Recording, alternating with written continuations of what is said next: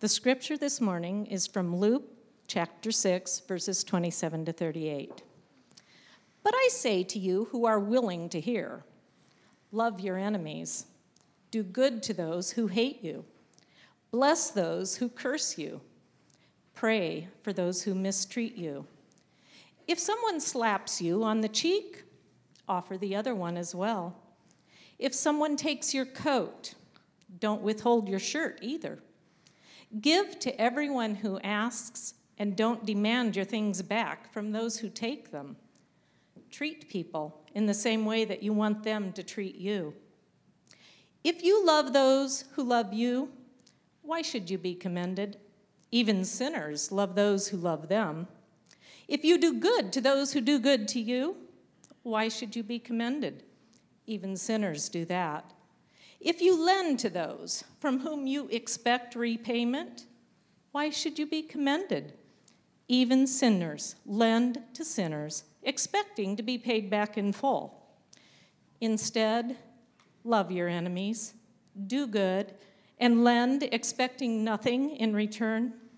If you do, you will have a great reward. You will be acting the way children of the Most High act, for he is kind to ungrateful and wicked people. Be compassionate, just as your Father is compassionate. Don't judge, and you won't be judged. Don't condemn, and you won't be condemned. Forgive, and you will be forgiven. Give, and it will be given to you. A good portion, packed down, firmly shaken, and overflowing, will fall into your lap. The portion you give will determine the portion you receive in return.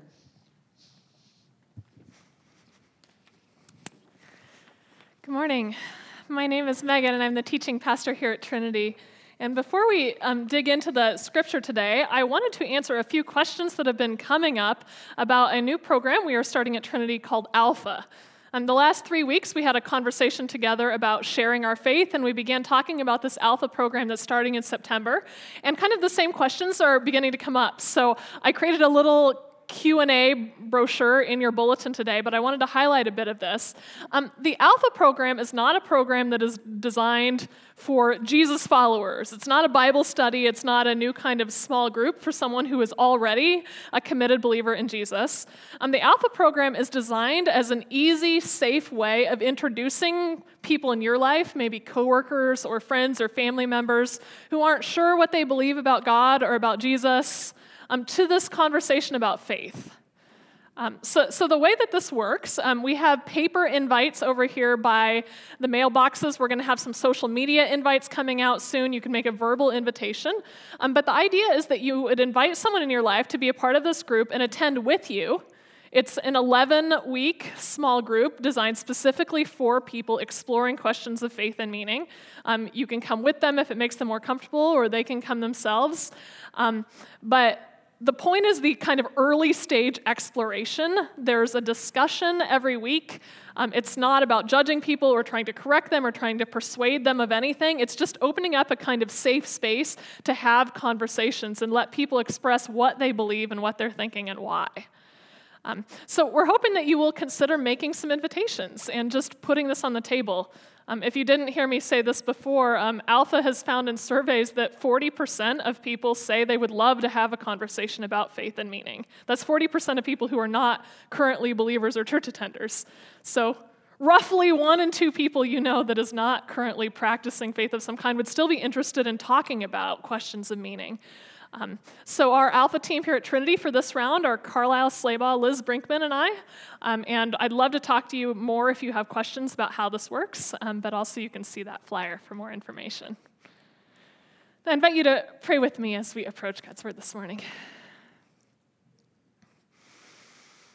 Lord, we thank you for speaking words that even after thousands of years are somehow always timely and relevant. We pray that this morning you would speak through your word by the power of your Spirit so that we can live for you. Amen. You know, one of the most surprising things about Jesus, I think, is exactly who he chose as disciples. Now, the most famous disciples of Jesus are probably the 4 fishermen that he picked up on the shores of the Sea of Galilee. A lot of people maybe know Peter or Andrew or John. But the most interesting picks, the most controversial picks, the picks that would have caused a real scandal in Jesus' day, were 2 people that are hardly ever mentioned. And their names are Matthew and Simon. Not Simon Peter, other Simon. Now, to understand why these guys were such a strange pick, you have to know a little of what was going on and kind of the cultural water at the time. Israel, the land of Israel where Jesus lived, was occupied by the Roman Empire at this time. And so basically, all of public conversation was politically charged. Like, what should we do about this? Like, the occupation is making everybody crazy. What is the proper response? That's the kind of conversation you would have had, around the well, the water cooler of its day. Like, that's what everybody was talking about. And people had different kind of opinions on what the right route forward was. There were a lot of people up in Galilee where Jesus' fishermen disciples were from. People like these fishermen who would have almost never seen a Roman soldier. Right, that the occupation tended to be in the more large populated areas. So somebody like Peter would hardly ever run into a Roman at all, but they still really resented the idea that somebody else was in charge, and they particularly resented the taxes. So they resented it, but at the same time, these are normal people working blue-collar jobs, trying to get through the day, and every time they tried to do something about it, like rebel, lots of people got dead. So the approach is basically to complain about it, but keep your head down and live your life and raise your kids and get your fish and just try and survive the taxes. Now, there were another group of people that were uber religious people that were living down near the capital in Jerusalem who were seeing a lot more of the kind of chaos that was ensuing. And these uber religious people decided, the best approach here is we're going to go out into the desert and we're going to withdraw and we're just going to wait for God to show up.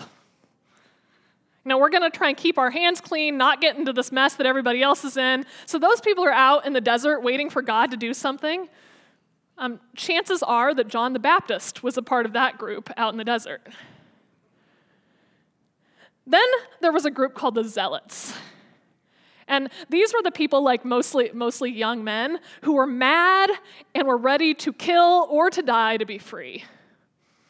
And they basically went around the countryside kind of planning and conducting little acts of terrorism that were their best attempt at protest, right? Get these Romans, kill them where you have to.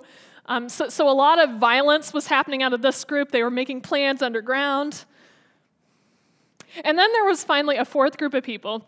And these group of people were the pragmatists who said to themselves, there are some things you have no control over, so you just got to adapt to the times, and maybe we can work this system to our benefit. And these are people like the Sadducees and the tax collectors. Hey, there's nothing we can do about the Romans, so we might as well get along and get a job for these guys that gets us some profit. Simon was a zealot. Matthew was a tax collector. Just kind of wrap your head around that for a second. I have this vivid image in my mind of the scene of how Simon comes to follow Jesus. Simon, this zealot, this revolutionary, he meets Jesus and he's like, hey, this guy is making these amazing speeches. He's a revolutionary too. And Jesus says, Simon, come follow me. And he's like, yeah.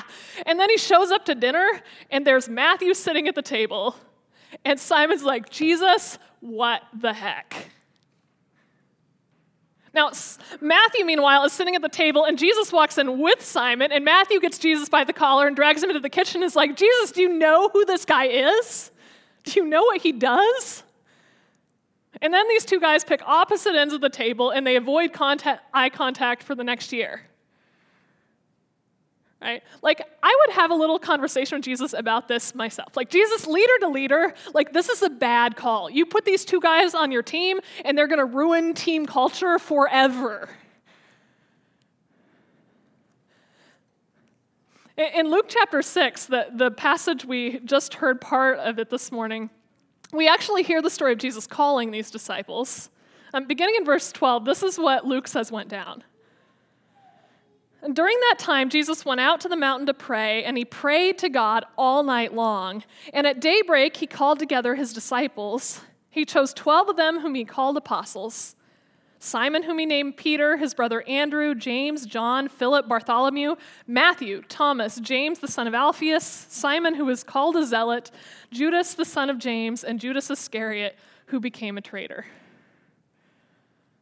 So what Jesus did, he went away for the night, he prayed all night, he listened for God's voice, and he came back, and he picked this 12 that included both Simon and Matthew. And if you skip a little further into the chapter down the story, immediately after making this pick, Jesus has his big crowd of disciples together. He's got his newly picked 12 there. And in verse 20 it says, Jesus raised his eyes to his disciples and said, in other words, Jesus looked around at this crew that he just picked, and Jesus makes a decision what he's going to cover for his very first lecture in being a Jesus disciple. What will the first lecture be? Well, it turns out this first lecture covers 2 topics. Number 1, verses 20 to 21. Jesus raised his eyes to his disciples and said, "Happy are you who are poor, because God's kingdom is yours. Happy are you who hunger now, because you will be satisfied. Happy are you who weep now, because you will laugh." What is Jesus saying here? Well, first of all, when Jesus says, "Happy are you who are poor," you know who starts squirming in his very expensive robes? Matthew. Right? This is a guy whose entire life has been defined by what is the best way to get money. And Matthew's uncomfortable and Simon's really happy, and then Jesus says, "Happy are those who weep now." And Simon's sword hand starts getting real twitchy. Do you know what Simon wants? He wants to make other people weep. In 3 lines, Jesus has just put both Matthew and Simon on notice. Hey, I want you guys here, but this thing we're about to do together is not going to conform to either of your agendas or party lines or patterns of groupthink. Where we're going here is going to defy all of the old allegiances that you are coming in with, both of you. Then just a little deeper down, the next thing Jesus says, topic 2 of the first lecture, is what we just heard read this morning, and I want to reread just a couple verses.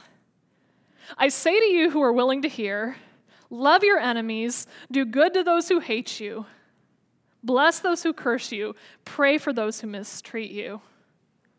If you love those who love you, why should you be commended? Even sinners love those who love them.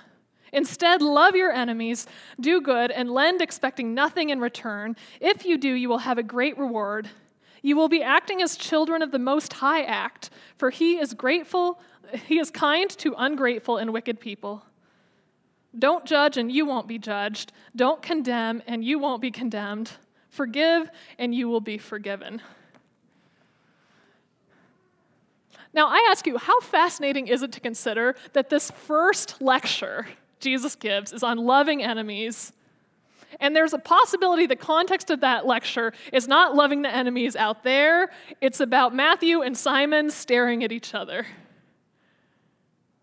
In fact, I think it might be easier for Simon to love the Romans than for Simon to love Matthew, because he thinks Matthew should know better. All of us, I think, can identify with this moment of looking across the table at another follower of Jesus and going, ick. How could you possibly be this wrong? What is wrong with you? I've talked to so many of you lately who have said, the biggest struggle in my spiritual life in 2021 is loving my Matthew or my Simon. Right? That is the biggest question that is on your mind as a Christian. And it's a crucial question because Jesus actually sets this question up by choosing these guys and opening a conversation in which Jesus says, "You all who are following me, the thing that is going to be the most distinctive about my followers versus everyone else is people in my group are going to love their enemies." So how do you love an enemy like this? How do you love an enemy that is Matthew or that is Simon, that is a part of this kind of discipleship community around Jesus, but who you think is just profoundly, deeply wrong? That's the question on the table. I think the answer to that question is really long and complicated. So all I can do today, I just want to toss out like a couple of thoughts that I have about this as I've been wrestling with it in my own life. And then if you want to go deeper, at 10:30, we'll come in here and we'll kind of hash it out more together. But where might this start? Well, let me offer you just 4 quick thoughts I have on this. Number one, I had a woman contact me a while back and ask if she could meet with me. And we sat down, and she said to me, the reason I wanted to meet is I'm thinking of leaving my church, and I want to know if it's okay. And I said, well, tell me what's going on. Like, why are you thinking of leaving? And she said, those people disgust me, and I can't stand being around them anymore. Now, there are all sorts of good, legitimate reasons to change church communities. That's a conversation all on its own. But I said to this woman, let's start here. Like, whatever good reasons there might be to go, disgust is probably not one of them. Right? Like, I've been hearing a lot of disgust and a lot of contempt coming from people lately, and that emotion might be hard to identify, but if you find your nose kind of twitching up or the side of your lip curling, like that is an indication what you're feeling towards somebody is disgust or contempt. And I think the minute we start having those kind of emotions, that is like a spiritual warning sign. It's like a check engine light. Like, let's stop and assess what's going on here, because these emotions of disgust and contempt pretty much never lead to somewhere that is spiritually healthy for us or for anyone else. And what's interesting about disgust, I think, is it's a very different kind of emotion than anger. Like, anger and frustration, those are hard emotions to work through. They create tension in communities. But anger and frustration are healthy emotions that compel relationships forward. They often move people toward each other into challenging conversations where both people can grow. The problem with disgust and contempt is those emotions move people in the opposite direction. They're dehumanizing emotions. They're dismissing emotions. You gross me out, and I no longer want to be anywhere near you. Like, both Simon and Matthew come into this community of Jesus' disciples with serious issues that need to be addressed. Like, there is problems with Matthew's view of the world. There are problems with Simon's view of the world that have to be addressed. But Jesus also loved them both, and Jesus also chose them both. Their core identity is 2 people who are chosen and loved by God. And I think that the starting point, like when we think about loving enemies, the starting point is like, that is people's core identity that everything else has to be based off of. Everything else we think about them, the interactions we have with them, this person is God's kid, chosen and loved by God, and my feelings are not God's feelings. Like, my ick is not coming straight from the heart of God. God's work in other people is so often bigger and deeper and more complicated than my line in the sand that I drew, or like what provoked the feeling I had today. Enemy love is not fundamentally about your feeling towards someone. Enemy love is fundamentally about acknowledging the worth that that person has to someone else. Right? The first step to enemy love, I think, is like spending some time just sitting in that realization. Like, I don't like this person. This person makes my skin crawl, but that doesn't mean they aren't loved by God. That doesn't mean God is not summoning them for a purpose. That doesn't mean God is not working in Matthew or in Simon, whatever my feeling about who they are today. Second thing I think that can be helpful to us is like, we really need to let go of the idea of contamination by association. Like, I find it so interesting culturally, we are really stuck on this right now. The idea that, like, if I am in relationship with somebody, if I am in proximity to somebody, like, I am being corrupted by sheer proximity to their badness. This actually comes up in the ministry of Jesus when Jesus calls Matthew the tax collector. And Matthew says, hey, Jesus, I got some other tax collector friends that would like to meet you. So Jesus comes over to Matthew's house for dinner, and what does everybody else do? They freak out. They're like, Jesus, what are you doing? Jesus, are you endorsing Matthew's lifestyle? And Jesus says to them, no, sick people need a doctor. I'm showing up where the sick people are. What Jesus will never do is participate in wrong actions. right? When the sword comes out and people are ready to start chopping off ears, Jesus says, no, absolutely not. Like, I will have no part in this. I mean, when people are in the temple, basically like stripping money straight off the poor, Jesus says, absolutely not. I have no part in fleecing poor people. Jesus won't participate in what's wrong, but Jesus also will never let fear of contamination keep him from breaking bread with somebody. Because the minute we stop breaking bread with somebody, the minute we stop being willing to sit at the table together, change essentially stops, because relationship is where change happens. There is nothing in Christianity that is about guilt by association. Christianity is the place people show up to the table together and get changed. Right? So if there's that fear like lingering in your head, recognize that fear is not coming from Jesus. That fear is coming from false religion of culture. Right? That's culture purity notions, not Jesus' purity notion. Third thing, what about the disagreement itself? Right? Like there's a huge legitimate disagreement between Simon and Matthew about the right thing. What does Jesus do about that? Well, the answer to that is really complicated. Like, people were constantly trying to back Jesus into a corner and be like, Jesus, there are two sides, which side are you on? And Jesus is really slippery. Like, he would never take a side cleanly. Like, he would never be like, I'm with the tax collectors or I'm with the zealots. Jesus' starting point in these conversations was always, the thing God is doing, this kingdom God is building, is bigger than the dividing lines that you all are creating. Right? Like nobody's group here has figured out exactly what God is up to. But the other thing is, it's not just that Jesus like avoids falling cleanly into the categories of the moment, but Jesus actually, rather than resolving this debate for Simon and Matthew, Jesus does something else. He sends Simon and Matthew both out with a job, and he says, go and feed people. Go and heal people. Go and cast out demons. I'm sending you all to go out and give to other people. Which means this disagreement they're having about Rome and like how do you respond to Rome, it doesn't suddenly go away, but suddenly this disagreement they're having about Rome is unfolding within the context of shared actions and shared sacrifices and shared risks. Now, I don't know if you've ever experienced this, but this has been a profound experience for me. Like, there are people that I cannot stand on the basis of their Twitter profile.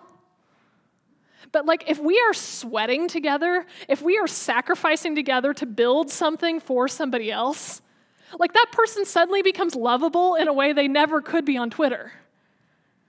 Right? They become something more than just the opinions they have on one or two particular subjects that I don't like. They become a person that is like in the trenches with me side by side, like bleeding and sweating so that we can serve someone else and do something we both acknowledge Jesus told us to do. I think if we're at a really like deep stuck moment with someone about like, how do I love this person? The best thing we can do is like answer the call of Jesus to do something together that we both believe Jesus has bound us to. And like meet that person, see that person again in the trenches, answering Jesus' call with us. Right? The most important thing about people is not the ideas they get right in their head. Like the most important thing is what is coming out of our lives together. Like, are there ways that we can find common projects together that move us toward the actual call of Jesus to the world? And fourth and final thing, Jesus gives this really interesting argument against judgment that I think is very underrated. Jesus says, don't judge, so you won't be judged. This is an argument for what I call enlightened self-interest. Right? Enlightened self-interest based on like a base foundation level of humility. The thing about looking at somebody else and knowing they're wrong is knowing that person is wrong is not the same as knowing you are right. They can be wrong and you can still not be right. So Jesus gives two arguments for loving enemies. One, he says, like, love your enemies because God is kind even to the wicked. Like, love your enemies because you're being like God. And the other thing Jesus says is don't judge because you don't want to tip too quickly the table of mercy that you need to eat from. Right? Now, this brings us, as we come to a close, just into this act of communion that we're going to take together this morning. Because the night before Jesus dies, he's at a dinner table with this set of disciples. Simon is there, Matthew is there. Chances are they still don't agree on Rome.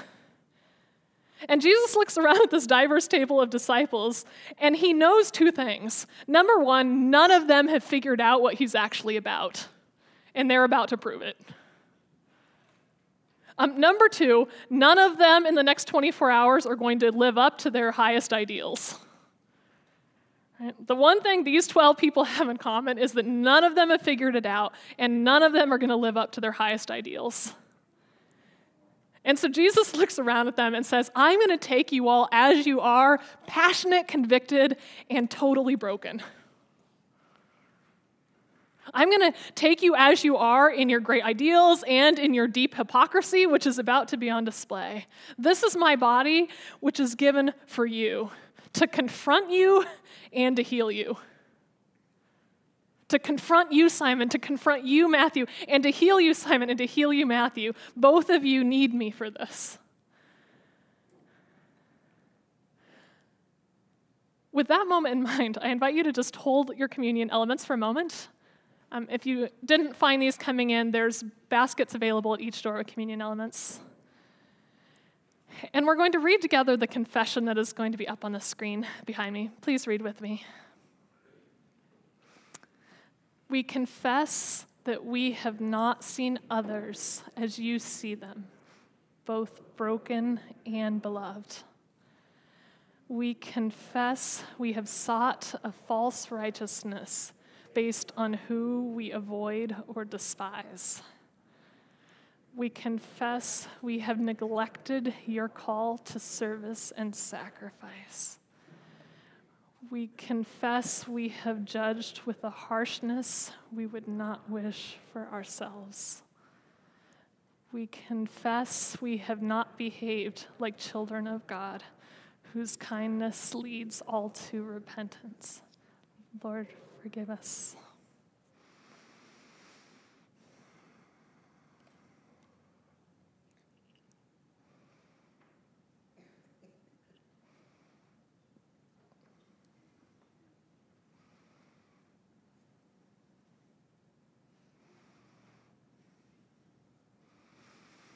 On the night he was betrayed, Jesus took bread, and when he had given thanks, he broke it, saying, "This is my body, which is given for you.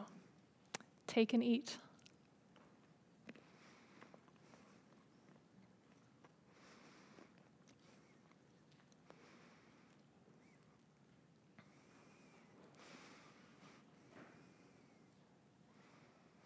After supper, Jesus took the cup and said, "This is the covenant, the new covenant poured out in my blood. As often as you drink this, do it in remembrance of me." Let's drink.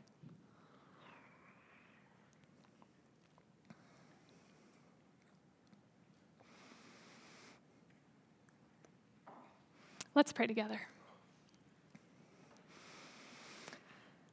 God, we thank you that your mercy for us is so scandalously great. That you call tax collectors and zealots, fishermen, all hypocrites, all failing to understand and living up to the things we do understand. And still you say to us, come.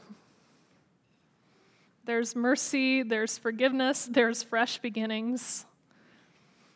There's a place for you in the story I'm writing.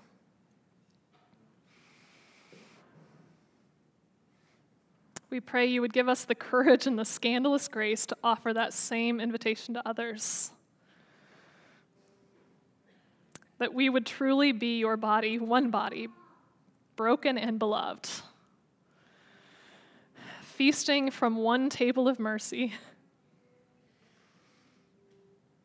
Receiving your kindness that leads us to repentance and real transformation and change. In the name of Jesus we pray. Amen.